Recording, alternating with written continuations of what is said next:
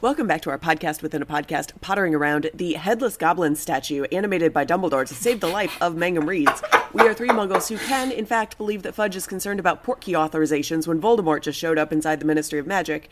My name is Sarah. I am joined, as always, by my co-hosts BJ and Spencer. How are you all doing? I love that you just mentioned the portkey thing, because I feel like there are moments in every text of where you just, kind of have that warm feeling inside of, the author really understands her characters. Yes. And Fudge flailing to portkey authorization at that moment was like, oh, yeah, she's got the character down. There's a reason that Percy really likes Fudge, and I think we just saw it. Yeah. The other thing that was really interesting is, make the choices that everybody makes, because the portkey makes most sense if you're trying to get a bunch of people out, but yeah. I also love that, and it, I'm sure it makes sense, in universe, that Harry's the only one that matters to literally anybody, but there's a whole bunch of people there and students, and it's just it's Harry and whoever's there. And I know, we couldn't have sent the rest of the students back at the same time. What is going on here? So we are on chapter 36 of the fifth book of Harry Potter. We are back, guys, after a long hiatus. Yep. I have done the math. If we actually keep on a week-by-week schedule for just a few weeks, we could be done with this book by the end of the year. Hey. I'm just saying. It's real close.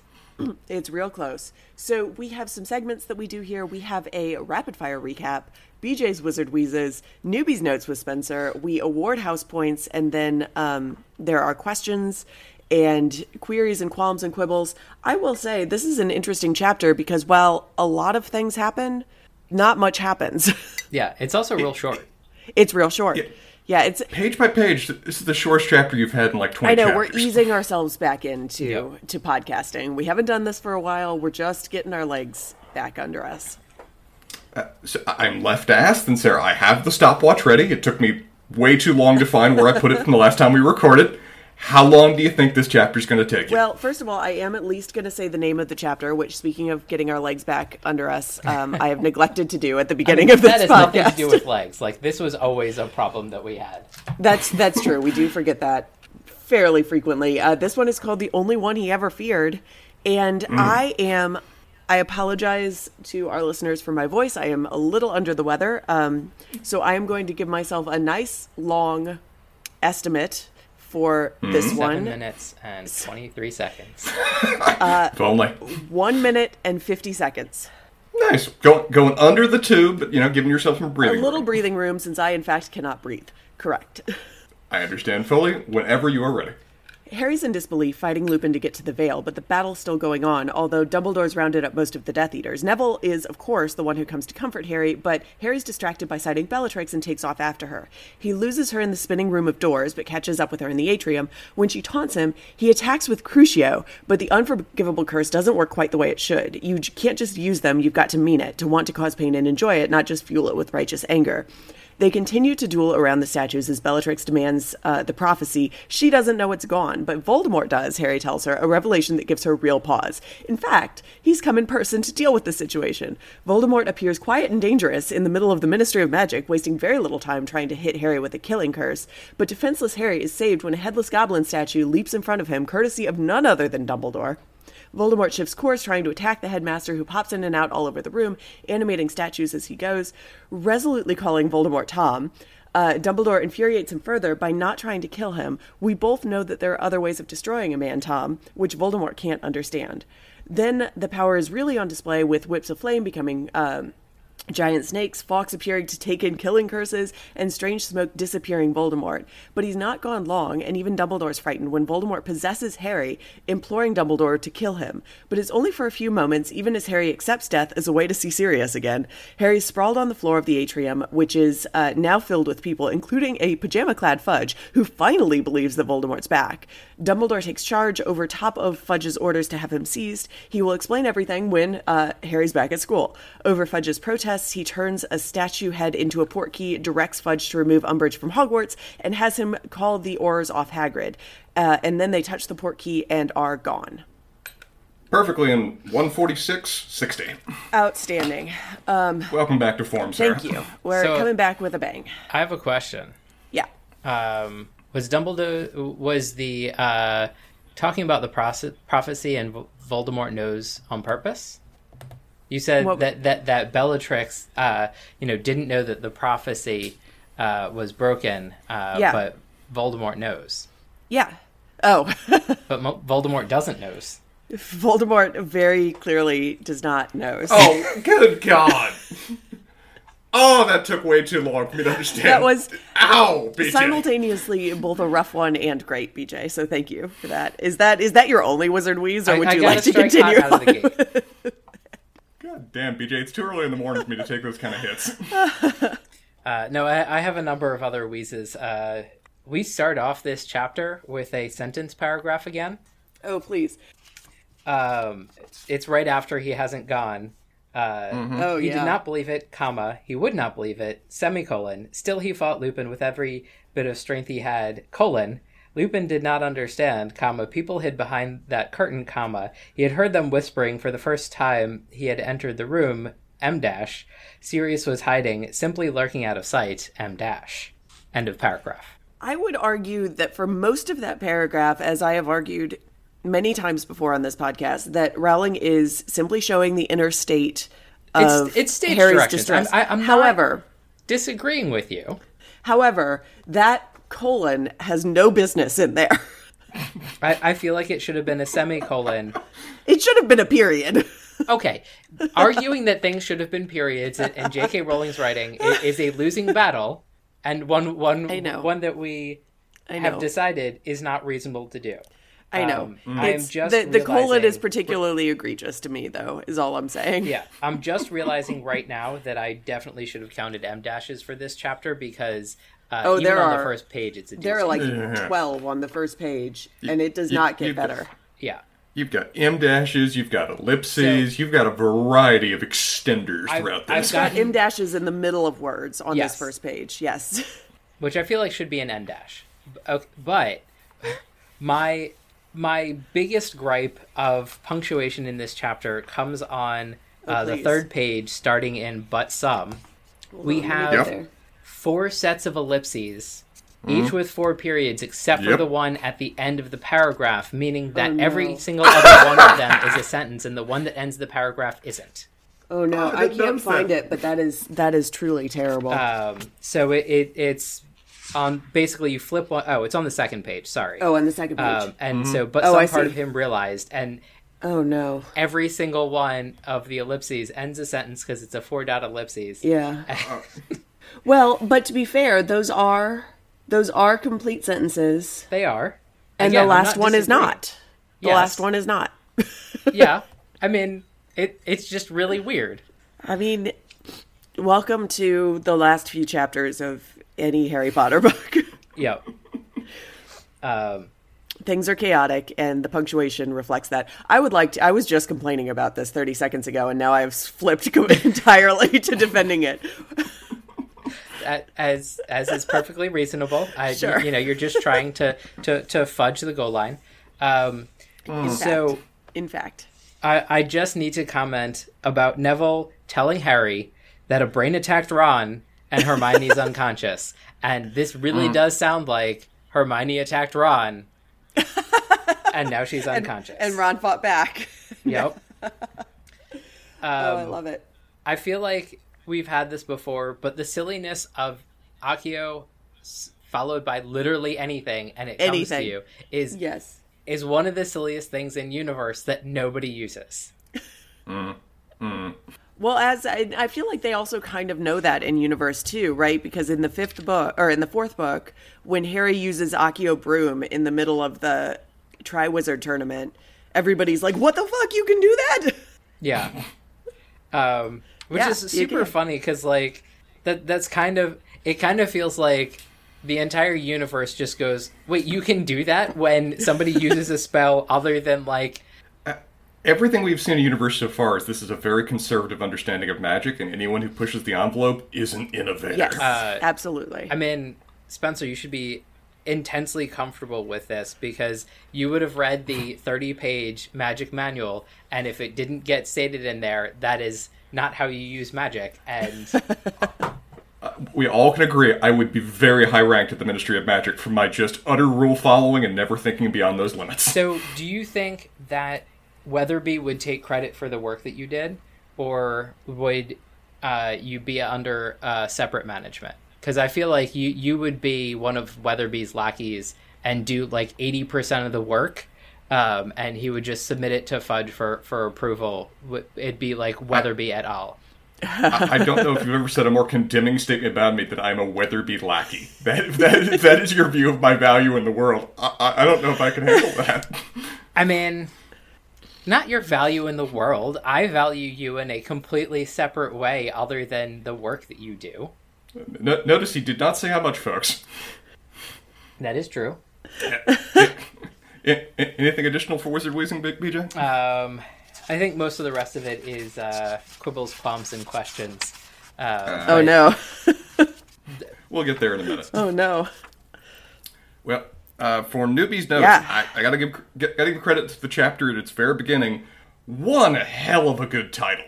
That is just a powerful title to see in the text coming down the way. Yeah. If you're looking at the table of contents and you come across the only one he feared, that one puts you on notice of what's going to be an exciting chapter. It gives me very, Skyrim trailer vibes.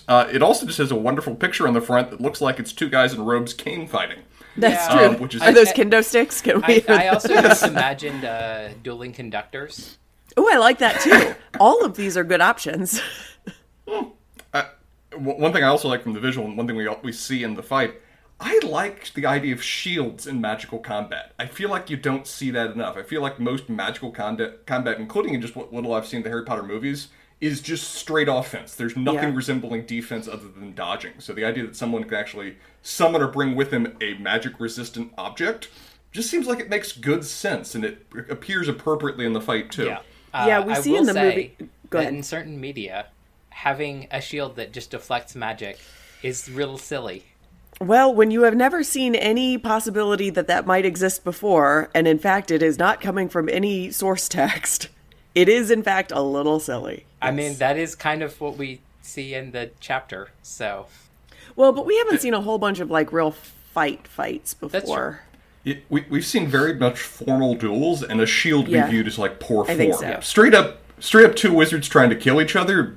Gloves are off. There's summoning all kinds of unique abilities. It's definitely like wands at 30 paces. Yeah. And I will say that, like, in the movies, we might get it. Excuse me, we might get it in text too, but there are, like, deflection spells. Yeah. But that always seems, like, really fiddly to me when I read about it. Yeah. Which just seems... I don't know how good your aim has to be or how much, like... I don't know. I mean, it's pretty good that Bellatrix is fairly saucy, otherwise it might not have worked. What were you going to say before, Sarah? Just that, I think. Oh, okay.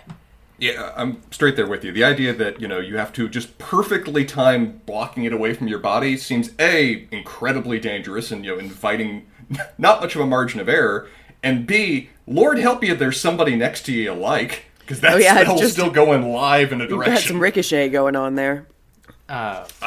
It's also interesting. I feel like it is a little frustrating to me that we got this duel and any other reading of this book would have, like, it feels like these duels would have gone differently, or these fights, because, like, we've had the entire book where they're training in defense against the dark arts and doing certain things and then not. We got to see them in the prior chapters use their abilities on the fly, when they're basically running away from an army of Death Eaters and successfully surviving or holding off or whatever else, using every aspect of the training that they've done before and some things they haven't. And also, every magical artifact that we've heard about before but now have been stuck on a shelf but are not going to come back to babify people at key moments.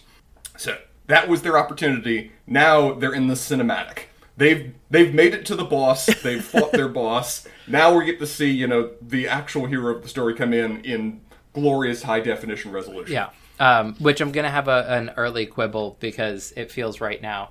that you didn't say is that Dumbledore's music in the recap is a disappointment that we can never clear up.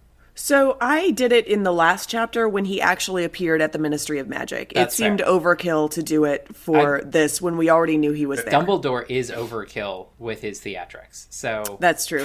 And I would also, We're going to talk about that. Well, all right, I will bring this up at that point. Spencer, continue. But before we get there, Lupin's voice breaking and every word causing him pain is an effective in-text moment of just realizing there is a world beyond our immediate characters, and they're as affected by events as, our characters and we are. Yep. That was a nice little touch to have in there, that he is visibly barely holding it together, and it also feels very appropriate for the character that he is swallowing that pain to continue on as best he can. Especially when he is having to, prevent Harry from essentially killing himself to follow Sirius. I shouldn't be caught off guard at this point. I think the last couple books have done a very good job of portraying it, but I am still surprised by Harry's tendencies towards violence. By Harry's just immediate shift to, murder. We're at a crisis point now. This is a degree we've not seen before, where someone he loves has been harmed, whatever else, but his tone for much of this chapter, before he is just basically incapacitated, is no thoughts but violence and bordering on self-destruction. I mean, it's murder, it's unforgivable curses that he's throwing around, it's longing for death and the end of pain. I feel like we talked about this being Spider-Man 2. He's going through his emo phase, and so... I mean, he's been going through his emo phase since book 3, but... It's a long phase. It doesn't end, let's be very clear. But I think that, and God forbid I give her too much credit, but I think that Bellatrix has this right, though, where, yes, Harry goes towards anger and violence very quickly, but he can't really use the unforgivable curses because it is righteous anger. It's not some sort of cruelty necessarily. Right. It's not and sadism. No. No, it's also very surface. Yes. Harry's anger, his desire for violence, is very much just like an instinctual, ow, you punched me, I punch back even harder. It's not, and now I shall kill your family. Yeah, it's not like a turning towards the dark in some way, which you could kind of read this chapter like that if you were doing just a surface level, like, oh my god, he's going out and using unforgivable curses, immediately. But that's not really, he's just flailing. Yeah. And I think the weird part about the unforgivable curses is they have more of a, in how they've been presented, it's more of a restricted tone, as, this is why they're unforgivable, because they're so powerful, they're problematic in many ways. It's not that they're per se inherently evil. Yeah. Right. It's more the situations and the mindset under which they are used is the unforgivable part. Right. This is less using the dark side of the Force kind of thing of where it's tainting your soul. It's more that this is the kind of tool which doesn't have a really positive means of using it. I'm very much there with you. It's interesting to think about that of our main trio, I think Harry is the least successful in terms of processing and dealing with his emotions, which in a world where that also involves Ron and Hermione is a hell of a statement, but I think I'm confident in it. Not many emotionally mature, self-reflective people here. Some of them think they are. The degree to which they are is debatable.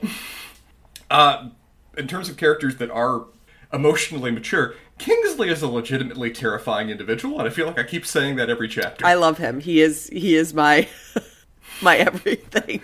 When I read his name, if I don't think hard, I come up with Ben Kingsley. And hey, Ben Kingsley walking on a scene would also, draw your eye and impress you. It doesn't miss. It is. Last chapter we got the description of all the violence that's going on inside that room with the death gate, and it just briefly says, and oh yeah, Kingsley's dueling 2 people at the same time and winning. And then in this chapter, our first pop in is, oh yeah, Tonks is down. Mad Eye Moody is crawling around the ground to help heal people. And then there's Kingsley, having by implication defeated everybody that he was dueling, jumping in to now fight Bellatrix Lestrange. It's like, dear God, what is your resume, sir? I want to see what has led to you being this impressive. I mean, the other thing is, we've never had a recovery for Mad Eye. So, it feels like he is doing really well for being old, decrepit, and in jail for a couple years. Mad Eye is very much the representation of, at a certain point, no matter how old they are, if they've got that level of experience, that level of trained ability, they're still going to represent, even if their body's going to fail them in the process. Mad Eye is the home guard, and also yes, but that's not the sound that somebody makes when you stab them in the neck. I don't know why you would use that. Thank you, Christopher Lake. Voldemort's introduction is delightful. It wouldn't even be appropriate to say is that Voldemort's music, because it is purposefully just so surprising in text, of where Harry is taunting, is it Bellatrix or Bellatrix? Bellatrix, yep. Bellatrix. On the subject of, Voldemort can't hear you, he's not here. Can't I, Potter? Said a high, cold voice. And that's it. That's the line. Well done, powerful intro. Our blood runs as cold as the character to have that suddenly appear. But also very funny because the answer is, well, maybe not if you weren't here. Building off that, I do love that of the very few scenes we've had of Voldemort, like, more than half are primarily focused on him lamenting being surrounded by idiots. That is just like... That is not only the tone, that is straight the text that we get out of the man in half the scenes we've had of him. Yeah. That is his constant state, yeah. It tickles me every so often to think of J.K. Rowling watching Spaceballs and then writing that into Harry Potter. I'm surrounded by assholes. Keep firing, assholes! Voldemort, though, is not playing anymore. Previously, he's been like a cat with a new toy, or even just like a cat with a mouse that he assumes is fully trapped. At this point, he has reread the prior books before he's appeared in scene. He's like, okay, Harry Potter's here. You, by just presence, thwart my plans. I cast death. Yeah. And we've complained about this before, too, that he just doesn't do this. And here we go. He is learning. Yeah. So I think that the explanations that you've given in the past, as I remember, is relatively fair, which is Voldemort is kind of in a Bacta tank for the entire time up until now. He's healing, he's recuperating, he's gaining power, and the direct images that we've seen have felt very much like, he's under bandages, and yes, he might have more power than Harry does, but he's so weak. He's so weak, and I think, well, obviously, and we get this in this chapter, more than anybody else, he understands how powerful Dumbledore is in a way that maybe no one else does. Yes. Yeah. A couple things have driven my mind Voldemort being cautious with what he, uses around Harry or whatever else is that, A, like you said, he is a broken series of rocks they're trying to stitch back together throughout much of the time that we've seen him up until, this moment of the last book. And point number 2, the last time he went all out on Harry, it reverberated in a hell of a way. So it was scarring. He has been very much... It was scarring. Well done, BJ. There has been a certain element of, let's have other people do this, or let me check to make sure that doesn't happen again. And now that that's been verified, he's going for the kill. The fight scene is great. It's just, great. I'll be very curious to see how it's portrayed in the adaptation, because each person is fighting in a way that we understand of the character. Of where Voldemort is flashy, it's big, it's violent, it's almost theatrical in terms of the things that he's casting, whatever else. Dumbledore, meanwhile, I love the symbolism of he's effectively, the world itself is springing to his aid at every moment. It's like, the elements and nature of the world are stepping in to thwart that event, of where objects are jumping in front of him. Fawkes appears for the sake of taking a bullet. It's representative of, Voldemort it's all about him. It's all about the flash. It's all about the grandeur. It's all about him being the most powerful. Dumbledore, it's fighting with other things. It's assembled resources coming together for a common cause in terms of how it's done. And both of those bits of magic are equally successful, but it makes Dumbledore appear all the more powerful from how casual it is as he goes about it. And this is what I was putting off from earlier, is that the fight scene in the book is incredible. It is even better on screen. Wow. I think it's an incredibly done scene. It is, and they don't change it very much, but I think it for me, it enhances the experience of reading the the scene. That's also partially because I was thinking about this the other day in a different context, not to derail us, but like, I don't love reading fight scenes. I don't get much out of them. I find it difficult to track, and I don't really know what's going on. I'm specifically, BJ, thinking about this in the Wheel of Time reading, where I find myself skimming a lot of the fight scenes, which also gets me into trouble sometimes. But I think that this is a pretty clearly written fight scene for whatever else is going on in this chapter. And seeing it on screen in the way that they portray exactly what you were talking about, Spencer, between the two different styles and how they are interacting with the world, like, it is done on a scale that is really cool and impressive. It also makes what happens next, which I find a little confusing, a little clearer. Gotcha. Well, on that adaptation point, I'll be very curious to see how Dumbledore's lines are delivered. Purely from just a on-paper read, if you just read these without context or knowing the character, these are cold as hell lines that we're getting out of Dumbledore throughout this chapter. I mean, we both know there are other ways of destroying a man, Tom. Merely taking your life would not satisfy me, I admit. That could be one hell of a villain line right there, if you didn't necessarily know where it was coming from. Yeah. Indeed, your failure to understand that there are things worse than death has always been your greatest weakness. I can picture Darth Vader saying that kind of thing. And they perfectly fit for the character. They're delivered with a professorial tone, but they're also... Dumbledore's always been purposefully and well done in the text being a character that is ambiguous, that no one perfectly understands him, and there is an aspect of violence. There is an aspect of threat associated with the character. Even just no one fully understanding what he actually could be capable of. And so seeing lines like this with a very threatening undertone I will be very curious to see how well that's handled in the adaptation if these lines are lifted directly, because that is interesting, and that it's a fun to debate that aspect of the character. Is he just merely musing, or is he maintaining control while also having a very strong undercurrent of anger? Yeah. I mean, some of it's anger, but a lot of it just feels like he's been pushed into this as, like, he's the balance of... Like, you know, he's the major force that presumably in the last Wizarding War played a major role and doesn't want to take that up again. And I almost imagine that being, you know, some of what we see in certain other like media representations where, you know, this is old Obi-Wan that, like, I don't want to have to do this, but, like, I can fight at this level.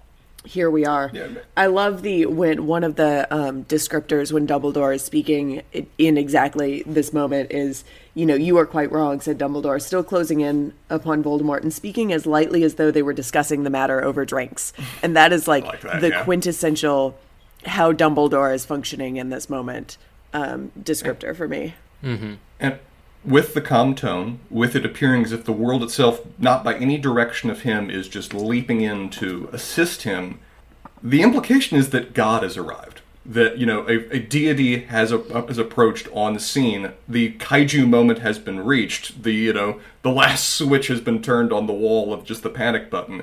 And now, you know, the potential unmaker of the world is in the room. And what's fun is, Voldemort views that in the exact same light and is mostly just trying to get the hell out of Dodge. Yep. There is no limit to what can be accomplished in the room. The only limit is Dumbledore's willing to control himself when he's using magic. Meanwhile, Dumbledore's also further demonstrating that he's in full control.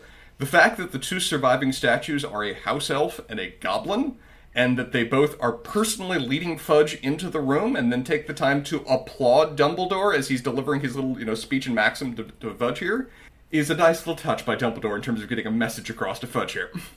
Yep. Now, in terms of what Dumbledore's terms are, Sarah, you set them out, but let me make sure I got them right. He's done. Both his tone and how he presents this is he's tired of doing soft hands or soft eyes when it comes to Fudge. The terms are, Umbridge is gone immediately. Dumbledore's back at the school. The Aurors stop hunting Hagrid. Harry is back to the school, and you get a half hour of my time in exchange for that. Those are the terms we're offering. Correct. Correct. And if he wants more, he can come to Dumbledore at the school. Dumbledore does not want to be here for any longer than he has to. With even the implication being, you can send me a letter. I'm not even sure I'm going to meet you in person. Yeah.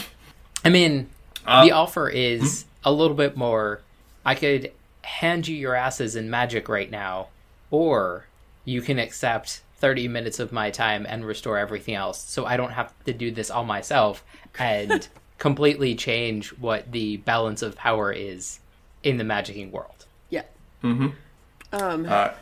As you guys called out, Harry not being allowed to be present for any moment of when actual events occur that would have, world-changing importance or any relevance to what the plot's going to go in the direction of later.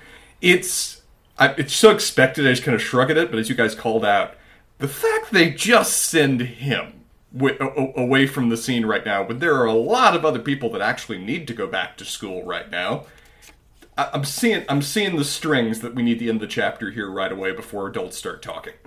Yeah.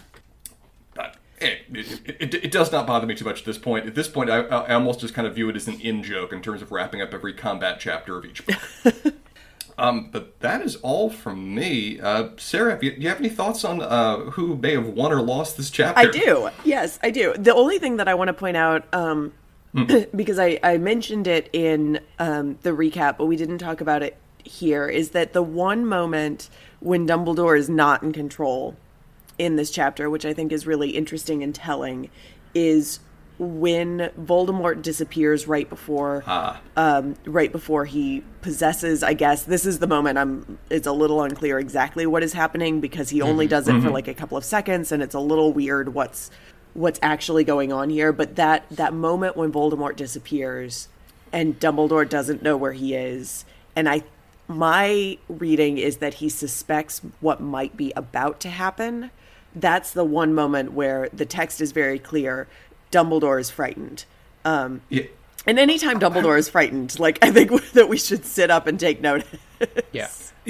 I didn't comment on that because I didn't fully understand exactly what was happening. I don't know. I've read this a dozen times at this point. I don't know exactly what happens. I think that it's a possession, but I don't know why it only lasts for the time that it does. Maybe it's just like a sort of quick flail out from Voldemort before he was already leaving.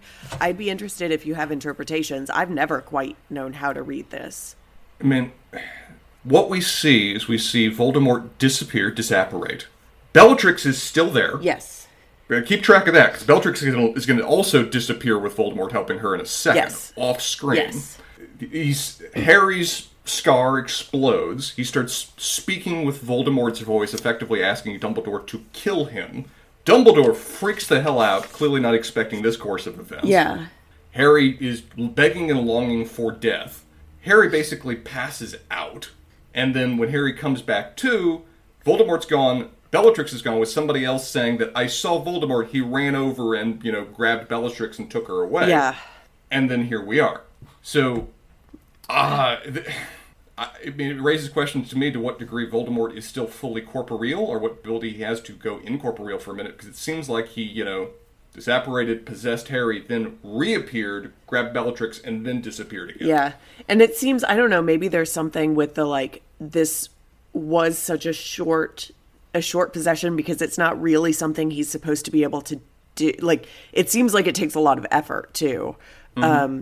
But I think that it's interesting that he uses that moment to have Harry speak with his voice, asking Dumbledore to kill him. I don't know. It's a strange moment. It's just weird. And as you said, the fact that Dumbledore responds to it with an even mix of fear and confusion himself just highlights how strange it is. This is not something he was prepared for in a way that he otherwise was in complete command. Yeah, I think that it's unclear what Dumbledore knows about Voldemort and Harry's connection. And there's, I don't know, there seems to be some aspect of Voldemort being able to go into a snake and go into and possess other things or change into other things. That's true, yeah. And this feels like, I feel like information that we might get next book could lend some explanation as to what's going on here, and it would surprise Dumbledore that this is the case, unless he knew already, which I don't know. Yeah. I just know the name of the thing and kind of things about it. Well, it also, I feel like, highlights one of the only weaknesses that Dumbledore practically has. I mean, besides Dumbledore willingly fighting with one or both hands behind his back, is the nature of how he goes about things. It's those he cares about and those around him. It's that you can't really defeat Dumbledore directly. He's broken. That's part of an aspect of the character, is that he is the most magically powerful thing in this universe. But he still has human concerns and cares. And the moment that one of those is under threat, the veil drops a bit when it comes to this aura of just complete security and control. Okay. But winners and losers, Sarah. So, I mean, I would say that Dumbledore won this chapter, right? Like, literally. Or wait, he won twice, really. I mean, we're coming off a win of where him arriving just in the middle of the not Aurors. What's the name of our group? The Death Eaters. Order of the Phoenix. Order of the Phoenix. Yeah. Are barely even holding on. He just casually appears and just ends the fight, basically, when it comes to everybody in the room. Now he walks in and duels Satan, Death, however you want to style Voldemort comes here, and makes him run the hell away. And then he gets to talk shit to Fudge from a position of utter power. Yeah. Like, I mean, I think Kingsley needs an honorable mention. Oh, absolutely. And yes. Spencer, I'm really entertained that the title of the book was The Straw That You Were Grasping At. The Order of the Phoenix is, in fact, the title of the book that we have been reading for like a year and a half. When was the last time I looked at the cover, people? It's been a while. I don't know. I'm just, fair enough. You know. Okay, so Dumbledore, Kingsley, honorable mention, as he should be in this and all things. And... which also, we've just been calling him Kingsley, which is fair. That is his name. But I would like to point out for the record that his full name is Kingsley Shacklebolt, and that is an incredible name. And we have not mentioned it yet this episode. Yes, that's true. Interesting. I'd completely forgotten that was his first name. Yeah, Kingsley is, in fact, his first name. Mm-hmm. Shacklebolt does feel like the name of a broom. Oh, sure, yeah. Losers, I feel like we actually have... two specific options here. Mm-hmm. Well, we have actually several. 3 decent options. We have Voldemort, who is obviously obvious. We have Fudge, who is my personal favorite for loser of this chapter. Who's your third, BJ? Is it Bellatrix? Is it Harry? Bellatrix. It's Bellatrix, yeah. I mean, Harry, this is just classic, like, whatever. Harry's just along for the ride on this chapter, to be honest. Yeah. I mean, it's not even much of a roller coaster. It's not like it goes particularly badly for him. He's in pain for a while. I guess he's in emotional pain for the whole thing, but yeah. Bellatrix actually does have a pretty rough chapter. I mean, she is literally stuck under a statue. She's stuck under a until statue Voldemort and then rescues her. Taken off by a master that seems to enjoy killing his followers after failure. Also true. And I don't think he got so far as threaten murder, but he has explicitly said, "I will deal with you later." There will be punishment of some description. Yep. These are all good options. I find it difficult to not do Voldemort for this chapter, just because of the particularly flashy way in which he has lost. Yeah. It's also it's his appearance on stage. Yeah. He's gone through Cotillion, but now he's being revealed to the world. It's his coming out party. he tripped and fell on the edge of his dress. Oh, no. He's the Bellatrix of the ball. Now I want this chapter written in the style of Jane Austen. Which I, in fact, might do this afternoon. That might be my afternoon. But it really feels like that, of where we just got several books of, him getting ready for this moment of when he reveals himself again to the world, and it's taken an L real hard. And, I mean, this definitely wasn't the place that he wanted to reveal himself. This was just he was waiting for the actual invitation, and this was like a lesser party, but like he had to go because his mom's best friend was throwing it. Yes, he did not. He did not. His plan was to stay. Like, all he wanted was to sit wherever he is camped out right now and receive the prophecy. Like, that was the win for him. He didn't want to be here. He didn't want to do any of this. Yeah, he was not expecting Heathcliff to show up at this party. That was something to deal with later, to emotionally prepare for. But there he is. Yep. I would. and as much as I would personally like to pick Fudge as the loser of this chapter, I don't remember exactly, but I think we might have chapters in the future where Fudge was really more specifically losing than he is this chapter. And I mean, Fudge's loss here is still relatively in private. It still is just being castigated by one person and some lackeys. Yeah. Now he's going to have to go into the world and implement these things. And how is that anything other than a loss? Yeah. So... Except to the world. Except to the world. It's great. Yeah, actually, the world is winning here. All right, questions? You've answered several. We've talked through several of mine about what the hell is happening during the possessions. Oh, yeah.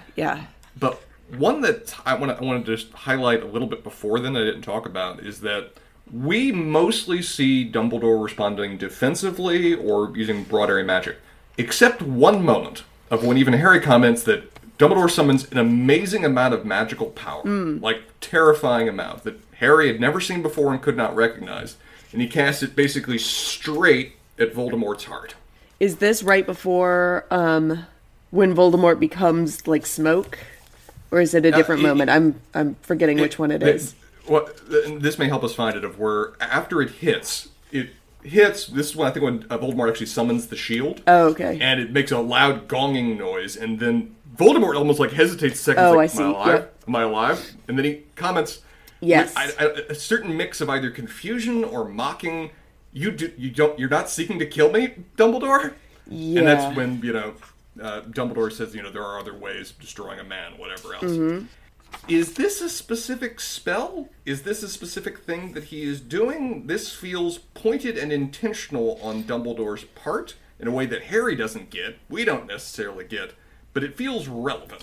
It does. I don't know what this is, and I don't know that we get it explained, but it is the way that it's talked about in text is super interesting, especially the casualness with which Dumbledore is able to do it. This feels like one of those moments where there's a reveal at some point that Dumbledore is Gryffindor. Yeah. Like... OG Gryffindor. Survived through the ages. Is Gryffindor. Yeah, because, like, Dumbledore's magic isn't everybody else's magic. Yeah. Mm-hmm. And that's sort of one of my other questions at, like, in more specific parts. But, like, the magic that Dumbledore does is not the magic that every other wizard learns to do. Yeah. We get some information about that later. I love your highlights. We've been talking about Wheel of Time because we're all separately reading Wheel of Time at very different points in that series. But I've gotten to the moment of where I've now discovered that there's a more ancient form of magic that the existing school of wizarding is trying to, suppress whatever else. It involves wolf friends, which is just the greatest thing ever. But there is an aspect of Dumbledore that seems like it's a common thread there, of where it seems like he is tapping into an aspect or a category of magic that is either outside or older than what is more commonly taught in the world, and it seems to give him an upper limit on power that is beyond what we otherwise see. This will be discussed in a later book, and we only have 2 books left, and the fact that I am not saying the next book means that it will be discussed in 2 books. Yeah. Understood. I'll be interested to hear whether it's a satisfactory answer for what we're talking about now. But we actually learn a lot more about Dumbledore's past and background in the last book. And so but this plays out a lot in this is a somewhat frustrating chapter for me because it's magic isn't squidgy chapter. And there's squidgy magic in it. Because, Bellatrix is like, oh, your spell didn't work because these are the elements that need to go into magic. And then, Harry, you don't have it. And then Dumbledore's just like, yeah, about that. But he's not doing that type of curse. Right. He's just doing whatever... He's doing Dumbledore things. Yeah. So... Yeah. I don't know. I mean, I think it's all still pretty squidgy. Because this is the rule about how unforgivable curses work, but the idea that they're still emotionally driven, I feel like that's kind of inherently squidgy. Yes, and I agree. And that's fine, but and I guess there's the other part of it, which, you know, if we're accessing a minor part of magic, and this kind of feels like, I think we've talked about the superstitious pigeons, where at some point somebody decided that magic was really powerful, and to do magic, they were going to make them do like weird things to get it working. Constrain them. Yeah. And so it was like, well, the best way to do that is, like, we're going to limit the power by being like, all right, well, you have to say it in a certain way, and like you have to 3 pinches of salt over one shoulder every time. You know, exactly. You have to hold your wand in a certain way and gesture a certain way. You know, it's a little D&D-esque, where it's just like, all right, well, there's this physical component that you have to have, and you have to say the right things, and you have to move the certain way, and like if you get it exactly right, it works well, which Hermione really likes. And then you're touching a sliver of the actual magic power, where Dumbledore is just like, yeah, you can do that, and that does work, but that's not the cool spells. I'm gonna stand over here. Yeah. Yeah, that does feel right. And, you know, in that, I like that I kind of like that as a distinction, because it also feels like Voldemort is kind of straddling those two lines, because, like, he is trying to figure out, okay, what are the words and actions that get me to be able to do what I want? And he's deeply invested in, like, the mechanics of how things work. Think about, like, how he actually came back in book 4, which was very constrained to the, like, old magic, but he feels like he's trying to get to the Dumbledore place where he is not constrained by these things, and which I think is actually a super interesting distinction. Yeah, and that might explain why Dumbledore was surprised and scared about Voldemort's possession of Harry, because that feels like he's tapping into this shit too. Yeah, exactly, and also like why, like, Dumbledore has taken a special interest in Harry, that he keeps Harry in the dark about a lot of things, because Harry, maybe more than other people, is able to tap into that greater pool of magic. Yeah. We talked about, like, the disappearing glass very early on. I think that was book 1. Yep. As a thing that happens to other wizards, but, like, unclear what happens to other wizards and how strong it is. Yeah, different things happen for different people to indicate that they have magic ability. I think that, like, I think it was maybe Neville who was, like, thrown off a balcony by a relative who was trying to force magic out of him, and he bounced, and, like, that was the first indication that he was magic. Interesting. Oh, good lord! I know. His grandmother is terrible. His grandmother is the worst.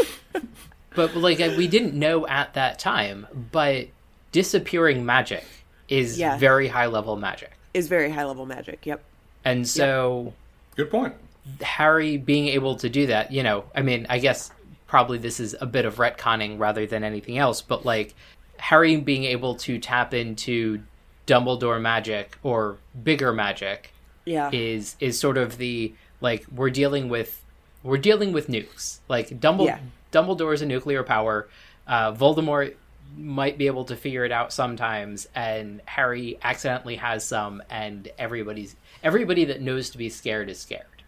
I like this idea, and I don't know if it's intentional, if it was intentionally put in there or not, but I do think that there is something to there. Like, part of the explanation for the squidginess of the magic around Harry is exactly this, right? Hermione is an entirely rule-based magic follower. She never makes anything happen by accident. Harry makes shit happen by accident all the time. Things just happen around Harry. He's a little Taviran, actually. We might think of him as a little Taviran. You guys just reminded me of something with respect to that Bellatrix scene of calling out Harry that he didn't have the right emotional state for the spell. Did you guys ever see the movie Fright Night? No. Good movie that we can all watch at some point in the future, but it's an aspect of, like, vampire lore where anybody can hold a cross, but it only works if you have faith. And there's a certain thing going here too, where anyone can cast a killing curse or an unforgivable curse, but If you don't actually have the right internal state of being, it's not going to work. Yep. Any further questions from you, BJ? I think that's it. Our favorite part of the episode. Pulling it up. Oh, I am so excited for the squidginess that is this next. You meant your favorite part of the episode was when I was done with questions. I mean, also true. The transition between these two pieces of our episodes is very exciting for me, BJ. Gotcha. So next time we have chapter 37, The Lost Prophecy. Great, again, a great chapter title, and one of the most complete and direct images we've ever had of Dumbledore, I think. Yep. I did realize I had another question that I do want to ask.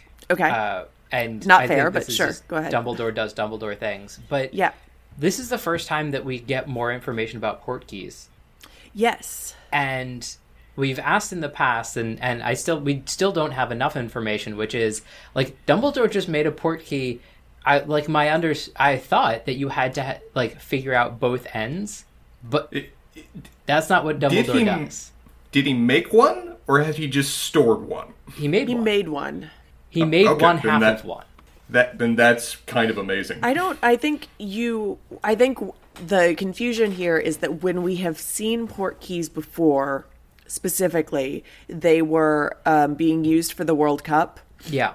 And I guess we also saw Voldemort using them to get Harry to the graveyard to do the thing. But when we really discussed them in terms of the Quidditch World Cup, we talked a lot about the other end because there were so many people coming in. It was so highly regulated by the ministry that they were very careful about having somebody there. But the portkey, you could just make one and it will send you, you can in the moment make one. And you can go wherever. And you can specify where you are being sent. Yes. But because the bureaucratic logistics of the Quidditch World Cup were so complicated, we talked a lot about what happens on the other end and how they had done that. But that's not necessarily inherent to portkeys themselves. They just had to make sure that people were coming to the right spot and being monitored when they were doing so. The only thing that I'm going to be sad about is that no one in this world is going to make wands portkeys. Nope. And it's just a disappointment. Can confirm that does not happen. I mean, because it breaks. It breaks the world. Dumbledore could just make Voldemort's wand a portkey, and the other side goes into Azkaban, and we're done. I wonder if the explanation, obviously we do not get an explanation for that because it never comes up, but I wonder if there is something about you cannot make a portkey out of such a magical object because the magics conflict in some way and it just doesn't work. That's going to be my headcanon for that. Yeah, but I mean, you could also just you could have portkey pocket sand. I believe that's called flue powder, and you have to put it in a chimney. Anyway. Also for the record, I think sending Voldemort to Azkaban would basically be putting him in the candy shop. That's true. So, oh boy, yeah. Probably not the best idea. Fair enough. But when it comes to this picture for the Lost Prophecy, what are we reading out of Dumbledore's eyes here? Even amounts of exhaustion and also maybe a bit of sadness? This is one of the most detailed physical depictions I think we've gotten of a character. Of any character, yeah. Most of them have been very purposely stylized as being very blank or being limited, almost doll-like. But this one, effort was made to convey a lot with this face. There is a lot of a cross between certain mid-20th century's depictions of God and Santa. That's also true, yes. And we have a fairly hefty chapter for this one, too. 24 pages is longer than we have gotten for a while. Yep. But it is the chapter in which things are explained, so... we always look forward to those. Yes. Sarah, my sympathies. I hope you enjoyed your break. Best of luck for your 2 minutes on the next chapter. Yeah, thanks. Y'all have very much enjoyed this chapter, very much enjoyed getting back into the flow of things, and, well, let's see if we can wrap up a book for the year. Sounds good. We've got our goal. Bye, guys.